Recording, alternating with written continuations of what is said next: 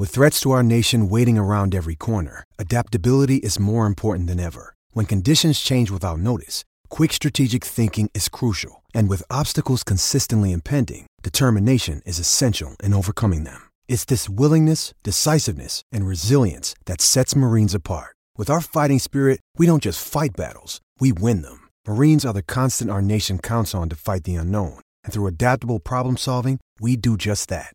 Learn more at marines.com. Getting engaged is a moment worth cherishing. A one-of-a-kind ring that you design at Blue Nile can help your love sparkle. Just choose your diamond and setting. When you've found the one, you'll get it delivered right to your door. Finding the right engagement ring can be nerve-wracking. At Blue Nile, you'll have the expert guidance needed and a diamond guarantee that ensures you're getting the highest quality at the best price. Cherish all of life's moments and save up to 30% at BlueNile.com. That's BlueNile.com. Welcome to the NFL Stock Exchange podcast. In this episode, we're going back to Saturday, back to college football, doing a little stock up, stock down. We're doing this every single week on the Tuesday episodes of the podcast. Connor and I are each going to bring a handful of players to the table, mainly in a stock up format. We're trying to keep positivity here, guys. We're trying to keep positivity early in the year. Give a shout out to some guys who maybe are on the radar, who are ascending up those big boards, maybe even into the first round range, but also some guys, might have been some day three players, mid-round players that aren't being talked about enough that we definitely need to give the shout outs to because they're having a really good start to this college football season. I'm Trevor Sikkema. With me, as always, is Connor Rogers. Let's ring the bell.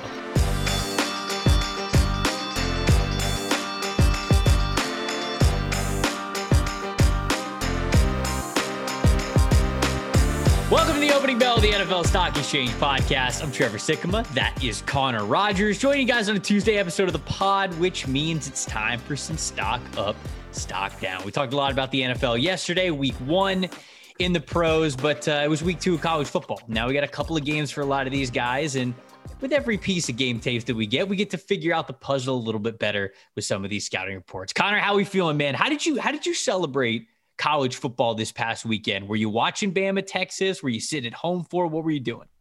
God, it feels so long ago. I had to really think about this. What did I do? I didn't do anything during the day because Alabama, Texas exceeded its hype more. So I was glued to the couch for that. It was really good. I did go out just to grab some food later at night and then watch, little Florida, Kentucky. I never heard of it. There was a lot. I feel the same way. I feel like I've become like a mini Florida fan for obvious reasons with Anthony Richardson and Billy Napier. Yeah, so pretty chill Saturday. Week two is always a little weird. You get like a couple of high-powered games. We hit a ton of weird upsets. I saw you at Lincoln Riley just making a mockery of the pack at this point.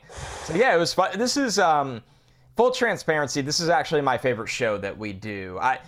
The NFL show we record on Sunday nights that you guys get first thing Monday is really cool because we waste no time. I saw some of the comments were like, "Wow, this is great! Like you're capitalizing right away on the Sundays, and it's cool." But in the moment, you're reacting to things you saw instantly. And then Thursday is really fun because we pregame the weekend. But this is the roots of the show. This is me. I've had some hours on Monday to really go back and watch college tape, all 22 on PFF Ultimate, and find at least a player or two that we haven't brought to this show yet. So this is, full transparency, my favorite show that we do, and the one that I think separates us the most from the rest of the coverage around football. I agree. This is something that I've really enjoyed doing, certainly ever since I became a full-time employee at PFF, getting the database they have. It's a game changer. This is the big difference, right? Because this is where I now get to have my hands, and you as well, we get to have our hands on tape quicker, like just sooner than we would have before. Whereas normally, before I worked at PFF, like I'm waiting until... Well, we got batches. Remember that? Right. I'm waiting until like January, February to get all 22 tape. We got batches. It'd be like, hey, here's 4 games of Kentucky. Happy Monday afternoon. And we're like, sick. And then all of a sudden, like everybody on the timeline, like we all shared something. Everybody's like, oh, like get in on the same game. Oh my God. But, no, and now it's the opposite. You and I have been transparent that we don't share all 22, but we bring our thoughts to the show and to our draft analysis that, it's more of a week-to-week build-up rather than these like heaping, like just, amounts of stuff we're watching all in one small dose. So it's much it's a better process this way. I like it this way as well. Well, I almost said heaping load. a Todd heaping load. Every white tight end wearing the number in the 80s is still Todd Heap, just so everybody is well aware. All right, well then let's jump right into it. For my three guys, we're going to do 3 stock up, 3 stock down this week. My 3 guys, I didn't do this intentionally, but it's kind of a very notable name, somebody that everybody knows. A mid-tier name that's kind of gaining some steam, and then one name that I don't think a lot of people are talking about because it was a name that I didn't even recognize. I didn't even know before I saw some PFF stats in him. I was like, "Oh, I gotta take a look at this guy." I actually loved what I saw. So, Connor, I'll start with you though. Who is your first guy that you want to bring to the table here on your favorite episode of NFLSE? So I kind of did a similar process to you where I want to get away from the just talking about guys we did on the top 5s all summer. So I did one from that because we do want to watch those guys. A guy that has big projections, another guy that could be a huge riser this year, and then another guy that's really like a day 3 player but a lot of fun. So okay. I spread it out the same way. I'll start with the one that I think could be a huge riser, Penn State left tackle Olu Fashanu.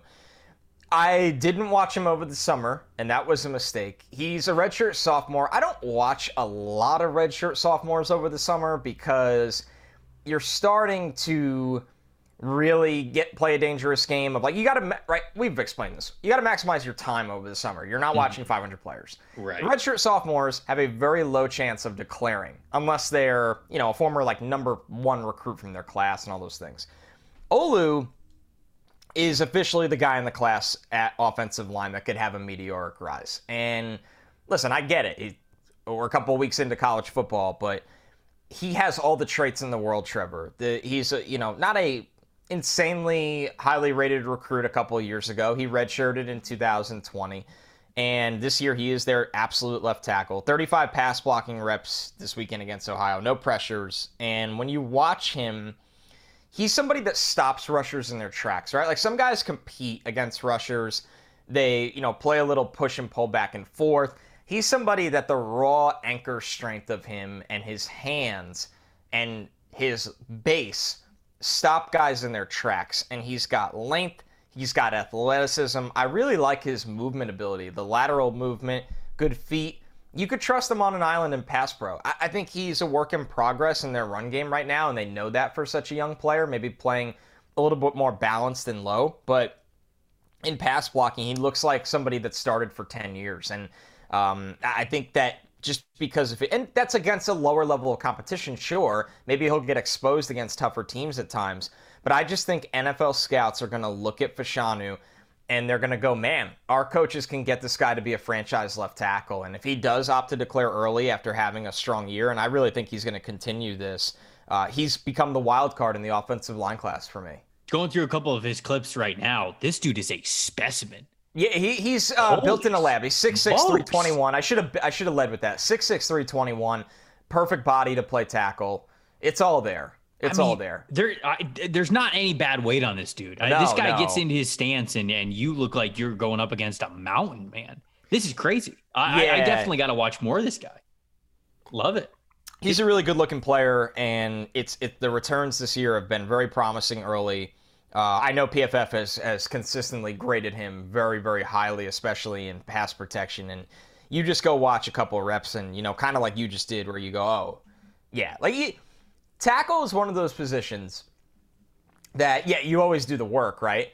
But you could watch 8 reps of a guy and start to get an early feel, more so than almost any other position.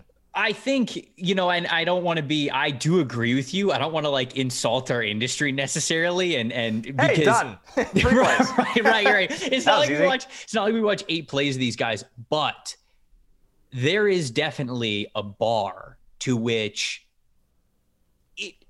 it doesn't take you very long to know whether or not a guy can hang, right? If somebody is just not good enough, not talented enough, not big enough, not strong enough, not athletic enough to play at the pro level, especially when you watch them against better level competition, it stands out. It definitely stands out. So being able to cross guys off of a list is easier than certainly diagnosing, okay, where exactly would you put him in a big board? Who would you take first over this guy or this guy?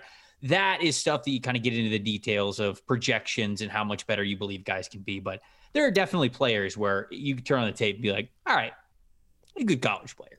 And probably about it. I felt like this was a good week to bring him to the table because they play Auburn on Saturday. And good. You're going to get to see him on a lot of matchups against guys that'll go to the pros. And if he has a big week against Auburn or even a solid week, because once again, it's a redshirt sophomore, then it's going to carry over to, okay, we're going to watch him against Michigan in the middle of October. We're going to watch him against Ohio State at the end of October. And then you can blink, and this guy's in the top 50 of every mock draft. I didn't realize they played Auburn this week. Yeah, that one kind of slipped over me, too. Colby Wooden and Derek Hall. Those are good. That's going to be two really good matchups for him. All right, now it's awesome. Now I'm going to be circling that one as a little prospect matchup. All right, so the first guy that I want to go to is it's more of a national guy. This is my guy at the very top, and you mentioned trying to get away from some of the top 5 guys because we've already talked about them. But I'll be honest, I haven't talked about Jordan Addison a ton. And my, what a game he had this past weekend. USC versus Stanford. USC kind of on upset alert. Stanford looked really good early on in the season, right before they played USC. Caleb Williams, Jordan Addison, just too much, right? And we talked Lincoln about Riley. That. Brother, you don't got to tell me, man. Bro, he's video gaming this. There are very few college coaches that have had more success than Lincoln Riley. Like, I understand he hasn't won a national championship yet. Like, what Dabo has done, what Nick Saban has done, what Kirby has done, that has won them national championships. Lincoln Riley has not won a national championship yet. But for him to basically have what is an unstoppable offense every single week is truly incredible. What he has been able to do with quarterbacks. Now we see it at 2 different locations. I get it. He took the talented quarterback with him to USC. But still, that was my big argument for USC winning the Pac-12 is I was like, okay, I think Utah's a good football team. I think Oregon will be fine. I don't think they're a big contender, but I think they'll be fine. Stanford should be strong because they're always a strong team. They're always coached well. Who's keeping up with USC? Who can I count on to score 55 every week? Because that's what USC's going to do. And so we saw Caleb Williams and Jordan Addison put on a show this past weekend. Addison, 7 catches, 172 yards, 2 touchdowns, 24.6 yards per catch. Just silly. Over the last 2 weeks, weeks 1 and 2 in college football, he's graded out with a 89.2 receiver grade for us. He's already got over 100 yards after the catch of the season, already got 4 touchdowns on the season. He's already Caleb Williams' go-to guy. He's got the most first downs on the team, almost double at 9. Just everywhere you look, he is absolutely putting on a show. When you throw in the film against Stanford, I mentioned how it's kind of easy to see players who maybe can't hang right away. Jordan Addison pops off, and you just go, this is an NFL player. The smoothness that he plays with, it reminds me of Chris Olave, right? They'll use him on the outside, they'll use him in the slot, and it's how this guy attacks deep and how quickly and smoothly it feels like he gets at the top speed. He gets a couple steps into that, and it's just, boom, it's there. It sneaks up on you. All of a sudden you think, all right, I'm even with this guy. I got this guy, and then he's blowing by. You're like, how did this happen? So that feels like Jordan Addison's play over and over again. He won the Biletnikoff Award last year for being the best wide receiver in the country for a reason, and he's not showing any signs of slowing down. I'm excited to see if he continues to keep up this monstrous pace the rest of the year, because if so, it'll be 2 incredible years for him. I think he'll probably earn himself a first-round pick ticket after that, if that's the case. You look at his measurables. He's 6 feet tall, 175 pounds. He's not going to impress you when he steps on the scale when you're looking at measurements, but he's just such a natural, understands the position well, and he's a guy who's always getting open. So those are things that you see a lot of the results there and the stats that he has and the grades that he has, and he's fantastic, dude. I don't know what else to tell you. I wasn't saying that he was going to like take a step back or anything going from Kenny Pickett to Caleb Williams. I certainly wasn't saying that, but I was wondering like, hey, is Jordan Addison going to get lost in the shuffle a little bit? No, absolutely not. He is leading that Trojans passing attack for them. No, without a doubt. He comes from Pitt, where he ran a lot of pro concepts. He goes to USC with Lincoln, who always knows how to maximize his skill talent, and he looks great. And I think that the polish you brought up is the most important point with Jordan Addison, is he's somebody that will be drafted, and coaches can ask a lot of him right away. And, man, I just look at USC and think this is what they're doing right away on offense. Wait until that defensive staff gets their hands on some guys they were able to recruit and develop, and USC is going to going to be a problem on the West Coast. They're going to be a problem. But I'm glad you brought up Addison because as much as he fits one of the guys from the top fives, he's not somebody you or I were particularly high on in the sense of like. I think I had him fifth. Yeah, I was going to say, we had him on the back end of the top fives. Right. I think we had him in the 20s on the mock draft. You know, he wasn't in the top 10 of the big board. He's a stock-up guy. Like, call it what it is. He is a stock-up guy, especially when, you know, this is the opportunity to do it. Jackson Smith and Jigba got hurt. Quentin Johnston had a slow start. Like, this is the time to show you're the best receiver in the country. Go for it. Yep. All right. My next one, I'll do the guy I classify as a borderline day 3 player before I go to the more high profile one, and it's a 6th year player, a senior. 6th year. I know it's crazy. It is Houston. We'll call him an edge, Derek Parrish, and Trevor, he had 4.5 sacks this week against Texas Tech. 4.5. Dana Holgerson said it's the greatest defensive performance I've ever seen. That was what Dana said about it. And okay, Dana. And you watch the tape because, you know, the stats sometimes can be like, oh, nobody blocked him or could just be stupid stuff. He beat the crap out of the Texas Tech left tackle. Okay. And he played with a lot of energy, a lot of power. He kept chopping that hand down to get the outside corner.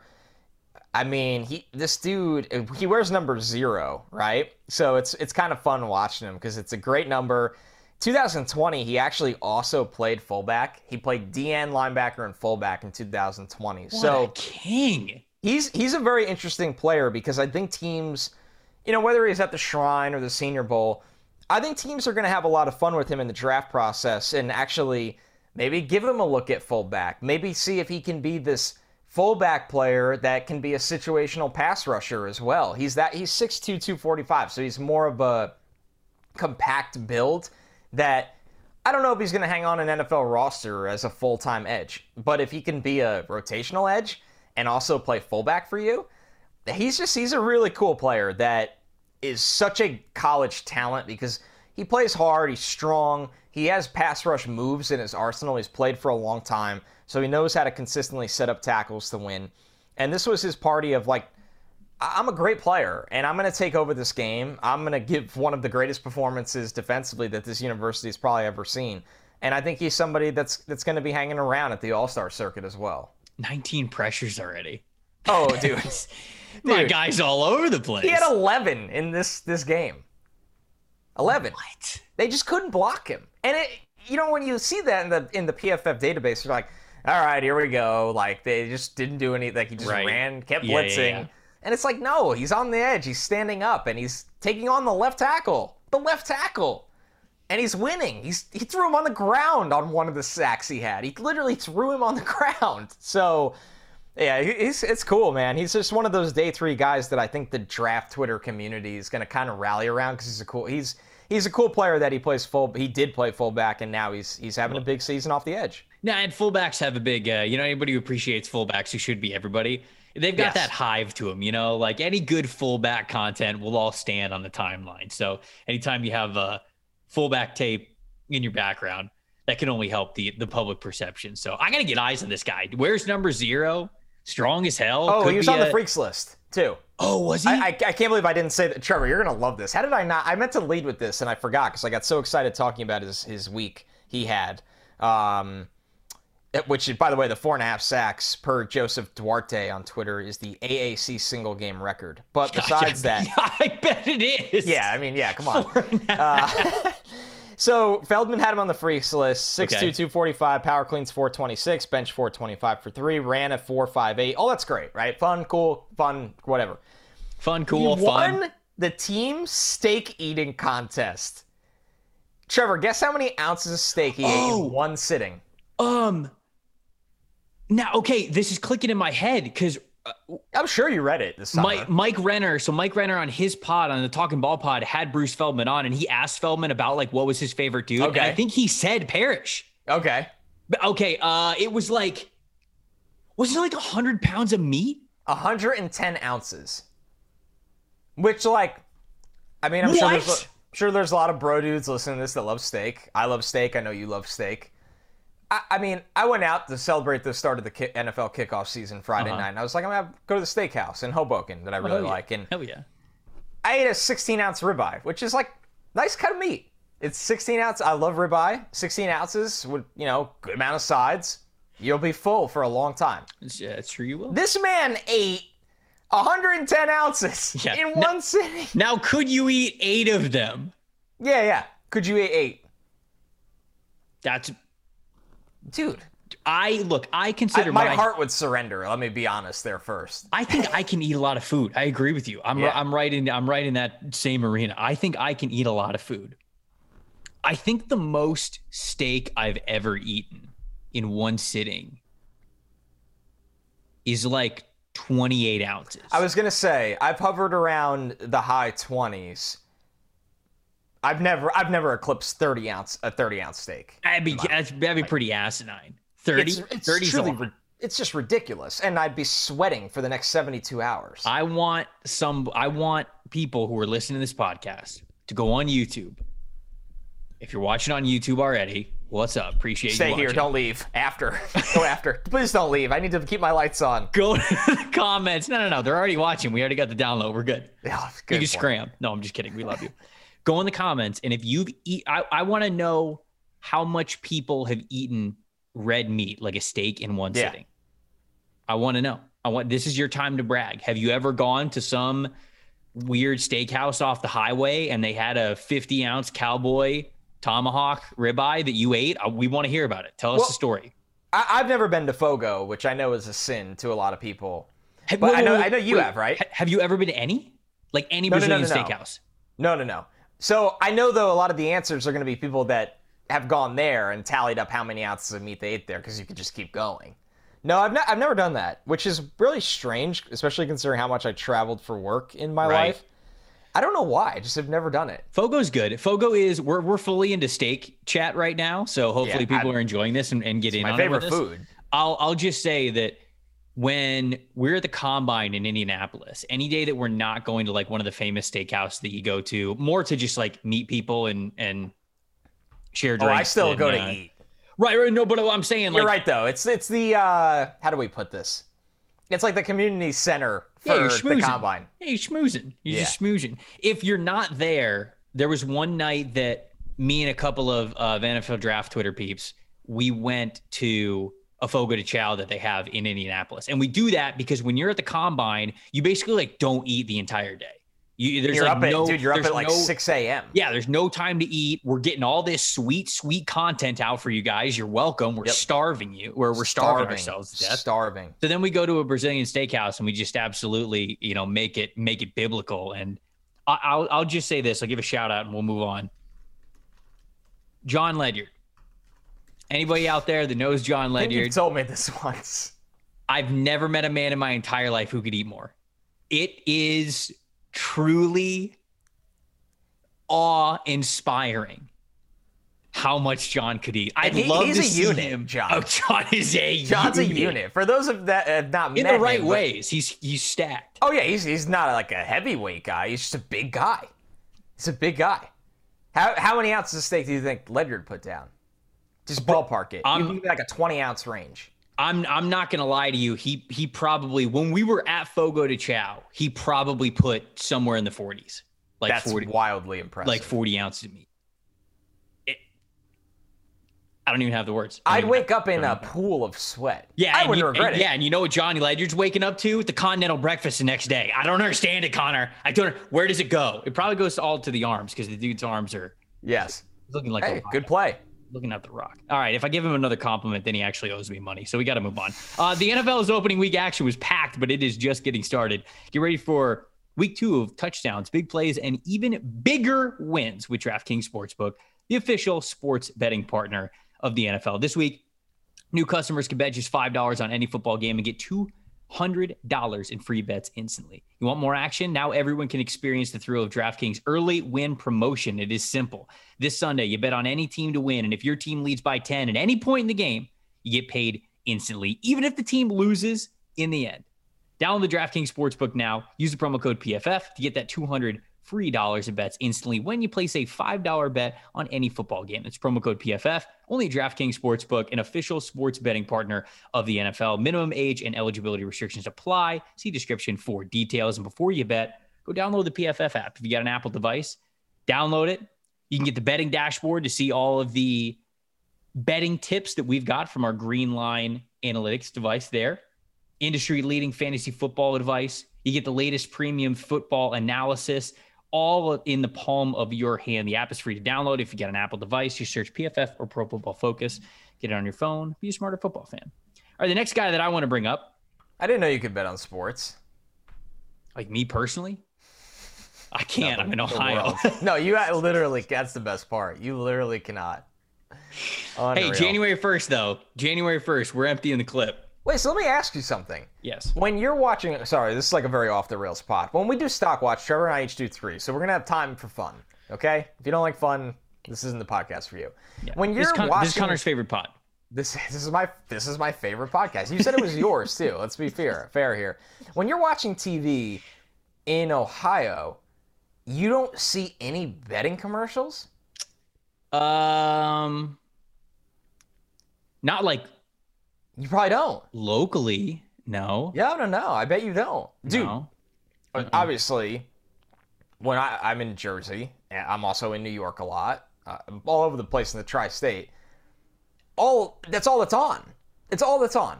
Like, you can't watch a pregame, like a Mets pregame or postgame, and I get it.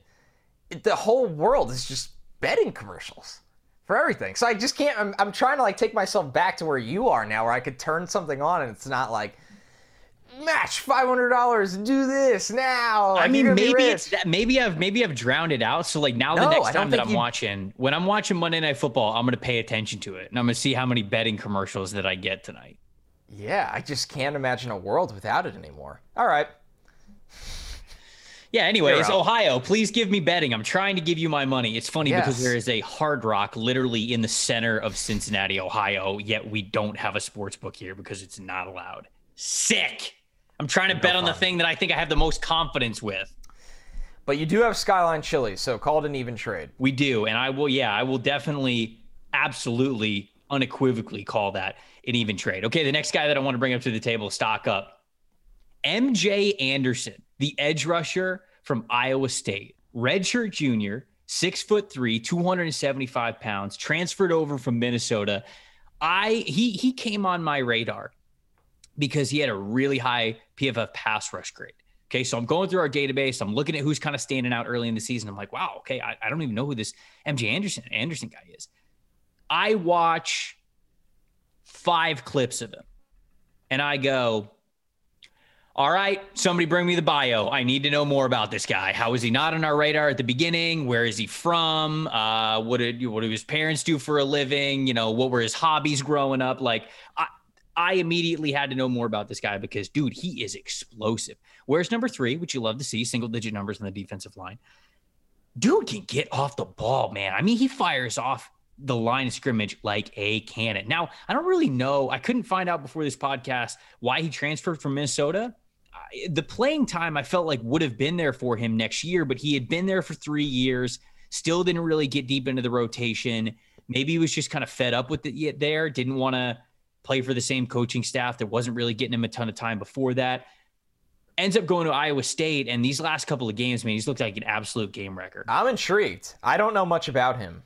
His athleticism was way too much for one single offensive lineman to handle, and that's at Iowa. I mean, I know Iowa's not necessarily boasting the best offensive lineman for the NFL draft right now in this current portion of the cycle, but he was absolutely working the right tackle of Iowa this past week. Faced double teams constantly during the second half because they were sick of giving up pressures in the first half, and yet he still came up with the big sack fumble that sealed the game in the fourth quarter on that last drive. 91.1 pass rush grade this season, which is an elite grade. 8 pressures so far this year. A 31.3 pass rush win rate. This dude he has been a terror. That's astronomical. Now, here's a little bit of a con for him. He's still a little bit out of control. plays on the ground a little bit too much, especially when he's in run defense, trying to hold the line of scrimmage. He gets off balance a little bit. Sometimes he'll beat a double team or get around the edge on an offensive tackle. He'll cross the face with a little inside move. And when he gets to the quarterback, when he gets in that backfield, he almost kind of like stumbles, like he's getting too ahead of his skis, if you will. So he's got to play more in control. He's not quite in control of that athleticism, which is why it's probably a decent reason why he didn't get on the field early on, why we didn't hear a lot of draft buzz about him during the summer. But from a raw ability standpoint, potential, what he brings to the table as an athlete off the edge, loved the starting point here from MJ Anderson. So wanted to give him a big shout out. Really great start to this season. Somebody that I'm going to definitely continue to monitor as the year goes on. You guys should too, because those flash plays, oh man, they're some of the best. They're some of the best that I've seen in this early college football season. Love it. Add him to the list. Definitely somebody I'm going to watch the coach's film on. Not a guy that we talked about over the summer. No, not at all. We know Iowa State has rushers. It's always nice when you turn on the tape of a team and you got a couple different guys to watch on the same unit. All right, I saved my kind of one for last, but felt it was a little necessary. Okay. It's Alabama running back Jahmyr Gibbs. And good. He was in our top fives over the summer, pretty high. I think he was top 3 for both of us. A transfer, but played at Georgia Tech. There was a lot to like about him. Admittedly, though, Trevor, I didn't expect him to be this polished of a receiving back, where it's his calling card to the point where it's going to significantly help him in this draft. I knew he could be a really good runner. I knew he can catch the ball. Alabama used him in a game where, boy, did they needed somebody to, throw him a lifeline early on. They used him as a true weapon in terms of receiving back. He had 9 targets. He caught all 9. Mm-hmm. He had 74 receiving yards, but he had 78 after contact. So, after the catch. And a touchdown. The route running's clean. The concentration is clean. I'm not going to get carried away and throw out some crazy comp anywhere yet, but it's the thing, when everybody talks about these running backs, why him and Bijan are justifiably going to be top 50 picks at the running back position. Now remember, we are the bad boys of Pro Football Focus, so we are going to fight this fight. These guys don't need to come off the field. They don't need to come off the field. They are such gifted pass catchers, and Gibbs, in a week where it looked really scary for Alabama, even the one he caught at the end of the fourth quarter on that drive, I don't want to say kept bailing them out, but boy. Well, kind of did. There was a couple times where I was like, Gibbs is a difference maker on this field for them, and it's not as a runner. It's as a pass catcher. Yeah, I mean, that receiving group with Alabama was a question mark going into the season, and boy, did it look glaring this past weekend.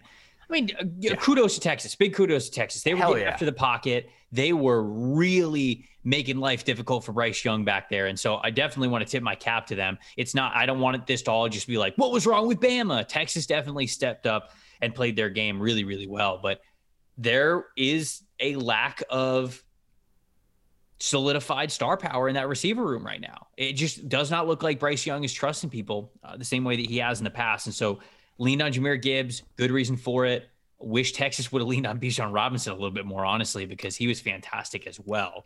But I loved how Sark opened the game, making him like the ultra decoy. Mm-hmm. But then it's like he forgot he had him a little bit, right? It was your best player, man. Sark was just going God mode on the script in the beginning of the game, where I'm like, Alabama doesn't know what hit him right now, and it's not because of Bijan. It's what Bijan is doing in terms of forcing attention. And then they didn't lean on him enough. And Trevor, I'll ask you this: we don't really do a lot of college football analysis on the show, more draft focus. Mm-hmm. Do you think Texas wins that game if Ewers doesn't get hurt? Because I do, and I don't think Card wasn't like an anchor. Here's my big issue with that, because if you give me what Ewers was before he got hurt, I think it's very tempting to say yes. The problem is that Ewers didn't look all that great the year or the game before. Like, he had some unraveling throws, and he was definitely on a roll before he got hurt. He was slanging that thing, dude, with what he was throwing. But the week before, there was a lot of hot and cold with him. And so I've got to believe that when you got into those lull moments of the game, because that was still early too, right? You're riding high off the momentum. This is at home. This is in Austin. So I think it's tempting to say yes. And if you tell me that Ewers plays the way he did in the first quarter throughout the game, I do think the answer is yes. I don't think that's as much of a guarantee as some people are making the argument for. So that's my big workaround, fancy way of bailing around this question. No, it's a good answer. But that's kind of my context with it. He was playing well, though. It was a lot of fun when he was out there. It really sucked that he got hurt because there ain't many quarterbacks that are that fearless against Alabama, man. There really isn't. I mean, he looked at their corners and said, okay, let's go. Yeah, I bet. Xavier Worthy's open every play. Here comes the ball. All right, last guy that I want to bring up. Had somebody tweet this name at us, and I was like, all right, I'll check it out. Really glad he did. Jacoby Windman, the edge rusher from Michigan State, senior edge rusher, transferred from UNLV, 6'2", 250 pounds. Again, single-digit number as an outside linebacker. You love to see it. Reigning, defending, undisputed two-time Big Ten Defensive Player of the Week for his efforts over the last couple of weeks. Yep. This is a good football player, man. Yep. I don't know. I don't know if this guy's ever going to have a first round ceiling just because he is a smaller of an edge rusher, but this is a guy that you would love to have on your football team. He plays with a relentless motor. And I saw him first couple of reps that I watched of him. I watched all his pass rush reps and I was like, all right, I like what I see here, man. Really knows how to get up the arc with a lot of speed and knows how to attack the outside shoulder, knows a variety of different moves when it comes to attacking the half man, if you will, attacking that outside shoulder and getting around, whether it's some form of dip, some form of rip move. He even had a little stab and almost like a jump where he was just going straight around the offensive lineman. He loves that. It was just, there were so many different ways that it felt like he could win to the outside. Now he's a little smaller of a defensive lineman. So, well, edge rusher, I should say. He's an outside linebacker. A little smaller of an outside linebacker, so you'd expect that, but it was great to see that. A little bit of an issue that I had with him is once he got into the backfield, like MJ Anderson, he almost didn't know what to do. It's almost like he was getting there too fast. He missed a couple of sacks that he could have had wrapped up. But what really rounded out how impressed I was with him is that this guy is absolutely fearless. He will crash on stunts and throw his entire body at an offensive guard, knowing damn well he is outweighed by like 70 pounds. There's a play where he absolutely blasted the Western Michigan left guard with so much force that he completely decleated the guy and he went flying and he went straight into the center and he ended up falling down. There are times when Western Michigan and Akron would run split zone where they've got a tight end coming behind the line of scrimmage, and Windman would just crash and put his shoulder straight into that player. If guys were pulling to his side, he was fearless about the assignment that he needed to take on so that the linebackers behind him could be free to make the tackle. There was so much, I think, to like about his game. Now you see the reservations in his size, but I'm telling you, it feels like this guy makes up for it as best as you possibly can. So this is a player that I really enjoyed the film over the last couple of games I watched of him. Again, another elite pass grade, 90.3 pass rush grade, 12 pressures, and another high pass rush win percentage of 26.4, which you love to see. So Jacoby Windman, man, really fun football player. Love the motor. I think that NFL teams are going to love this guy, and we're going to start to hear a lot more about him. I think so too. I didn't watch his film from this week, but I watched and posted a clip from his film week 1 where he had 4 sacks. I mean, they didn't have an answer for him. That ghost rush where he throws out that fake long arm, tucks it and dips and can turn the corner. It's a gnarly move that just not a lot of guys can do because they don't have the quick twitch athleticism and corner turn to do it. And he's almost mastered it. And you're right. Coming from UNLV, it felt like this guy's kind of an outside linebacker. And now Michigan State's like, hey, pin your ears back and go. We trust you as a rusher. And it's been incredible. And he's such an interesting player. He's a New Orleans guy, New Orleans kid that in high school he played quarterback, wide receiver, tight end, H-back, and D-line. So, when he was... Yeah, he's a serious athlete.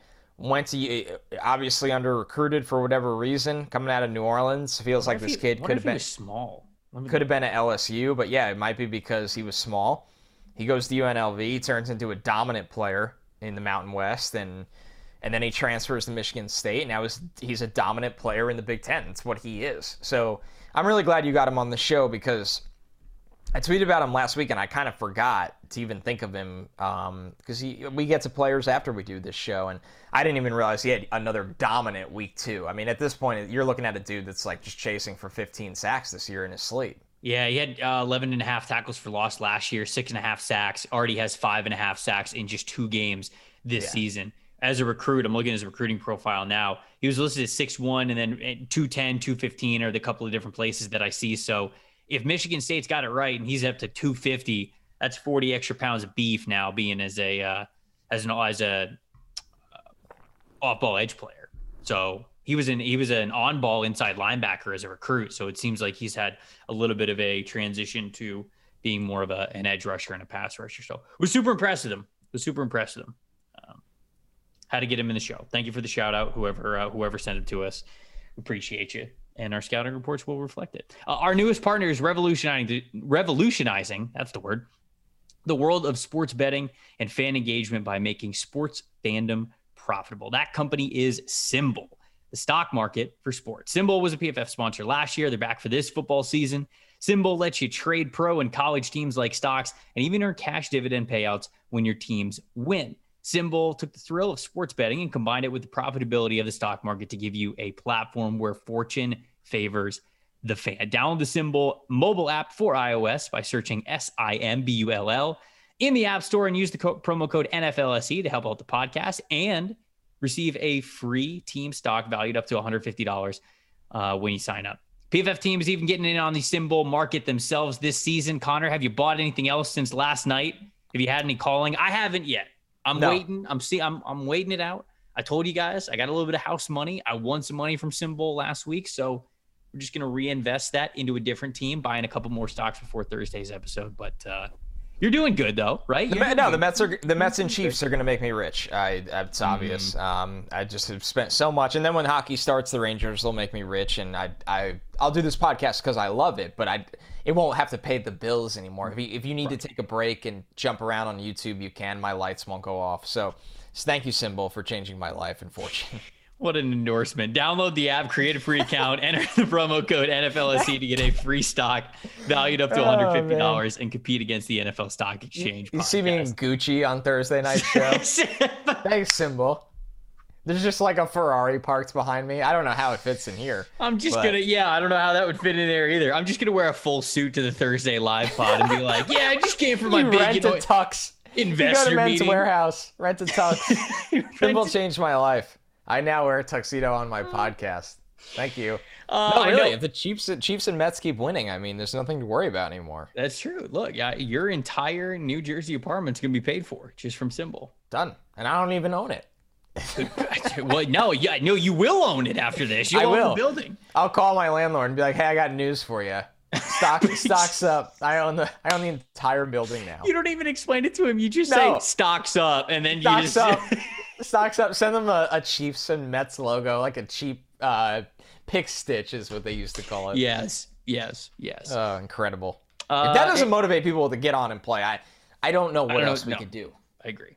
You're great. You're a great spokesperson. Any stock down? I know we're not emphasizing stock down too much in the early parts of the season because we get a lot of football left. But we have to, as much as it pains me, we have to bring up Anthony Richardson, who went from the comments telling us that Anthony Richardson should have been in the top 5 of our mock draft last Monday to you guys this are guy idiots. is a day 3 player. He's in a complete project. He's absolutely ass. We are just on the Anthony Richardson roller coaster this year, my guy. We are. I thought this game was the roller coaster because I've had people. This is what happens when you cover the draft. This is what happens when you cover sports. I think I had Will Levis. Like, he definitely was in the top 50, and a lot of people were really upset that he wasn't a top 30 player. And Levis has been fine, and Richardson was awesome week 1 and not good in week 2. I just think this is the full experience with those 2 young quarterbacks that are it's an overused word in the scouting community, but they're raw. Their decision-making isn't always great. Their play speed is a tick slow sometimes. When their legs can't get them out of trouble all the time, it becomes hard for them. Like, when you watch Bryce Young, mentally, he just seems to be in a different place than Will Levis and Anthony Richardson. And he's played a lot more, and he's just a more polished prospect. And AR and Levis have all the tools in the world to go in the first round. If you ask me today, I still think they both will go in the first round if they decide to declare. Mm-hmm. But this game was a really good wide lens capture of, like, these guys are the fringe round one guys right now because they're going to have a lot of weeks like this, whether people like to hear that or not. Yeah, it's obviously I love draft media, right? Like you said, we're in this because we love it. It's a lot of fun. We love that you guys are in it with us, but we do get carried away. You know, there are people will say, we will go from, hey, Anthony Richardson, I kind of like him a little bit, to Anthony Richardson number 1 overall, of course, like really quickly.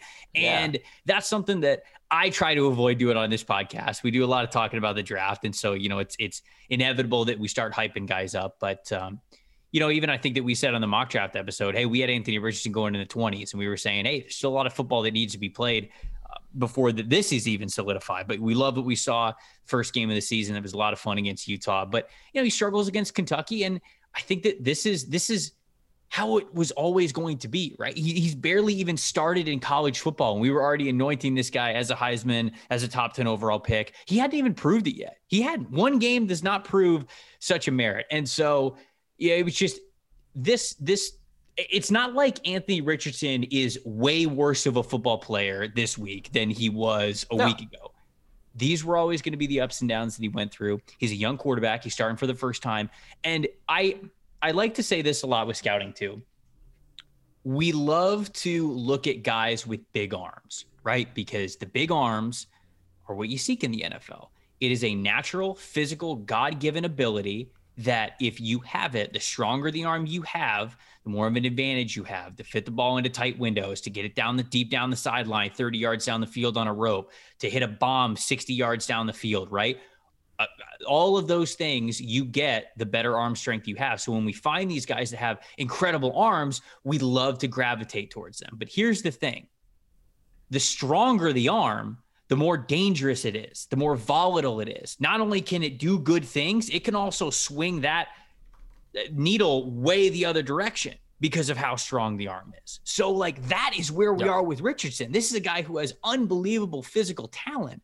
And when it's good, God damn, does it look good. Yep. But when it's bad, it looks atrocious. Really bad. And it looks like turnover-worthy plays. And it looks like, how in the world is this guy throwing this? It's all part of the learning curve. When you have a big arm, these, I guess I'll just say, lessons, lack of snaps, inexperience, it looks even more glaring. So I think we obviously, Richardson's a stock down because he was, I feel like the stock couldn't have been higher last week. And so we've got to temper the expectations there a little bit. But this quarterback class still very talented. These guys still have it all in front of them. But I did want to mention that before we got out of here, that we do have to temper the expectations a little bit with these guys. Yeah, I think so too. I think that it's just how it goes in the quarterback race because, you know, the reality is a lot of teams watch their NFL team on Sunday, and some fans are already thinking, man, like, I hope next year we can get a guy because I don't want to watch another year of this. Right. And then everybody starts to shift that lens before you know it to Bryce Young and C.J. Stroud and Will Levis and Anthony Richardson and Tanner McKee, who you know, had an up and down game as well, and Tyler Van Dyke. And it's the way it goes in the business, and you and I will, you know, not make any definitive comments on the quarterback class this early in things, but we will absolutely monitor it and call it how we see it. Hey, everybody who's already looking forward to the next crop of guys, that's why you're here. That's why you're listening to the podcast. That's why we love you. So, in the spirit of that, New York Jets fans, when Anthony Richardson goes off for 400 total yards against USF this weekend, guess where we're going to be? Right back in the saddle, baby. Top 5 pick. He's on his way. Get hyped about it. Here's your guy, Falcons. Here's your guy, Lions. You know, on and on and on we go. I mean, It's how it goes. It's why we get to do this. I know, it's a lot of fun. It's a lot of fun to do. It's a lot of fun to follow throughout the season. Hopefully, you guys are enjoying it too. I say again in the comments, would love to hear from you guys. You know, Connor and I, we watch as much tape and we follow as much college football as we possibly can during the season, but we're also covering the NFL. And we know that you guys out there, you follow your college football teams religiously. Obviously, you have some interest in the draft if you're listening to this podcast. Let us know who we got to talk about. Hit us up in the comments. Tell us, hey, this guy from this team, man, he's really flashing. He's really putting on the show. I really think that he could really earn some good stock and some good scouting reports if he continues to have a really good year. We would love to hear from you guys at any time. Players that you want to see us talk about, players that we need to get eyes on, because this podcast will get better the more of a scouting full community that we are. And that's what we definitely want this to be. Next time you guys hear our voice, it will be live on the Thursday show. We'll be coming to you at 7. We're going live at 7 on Eastern, right? YouTube, 7 Eastern, PFF's YouTube. We'll help you get ready for Thursday Night Football. Lord have mercy, is it an incredible one this week. We got Chiefs Chargers. So I know the chat's going to be buzzing. I know you guys are going to be excited for it. Come hang out with us a little bit before and we'll have some fun. I'm Trevor Sikkema. That is Connor Rogers. We'll see you guys on Thursday. This has been the NFL Stock Exchange Podcast.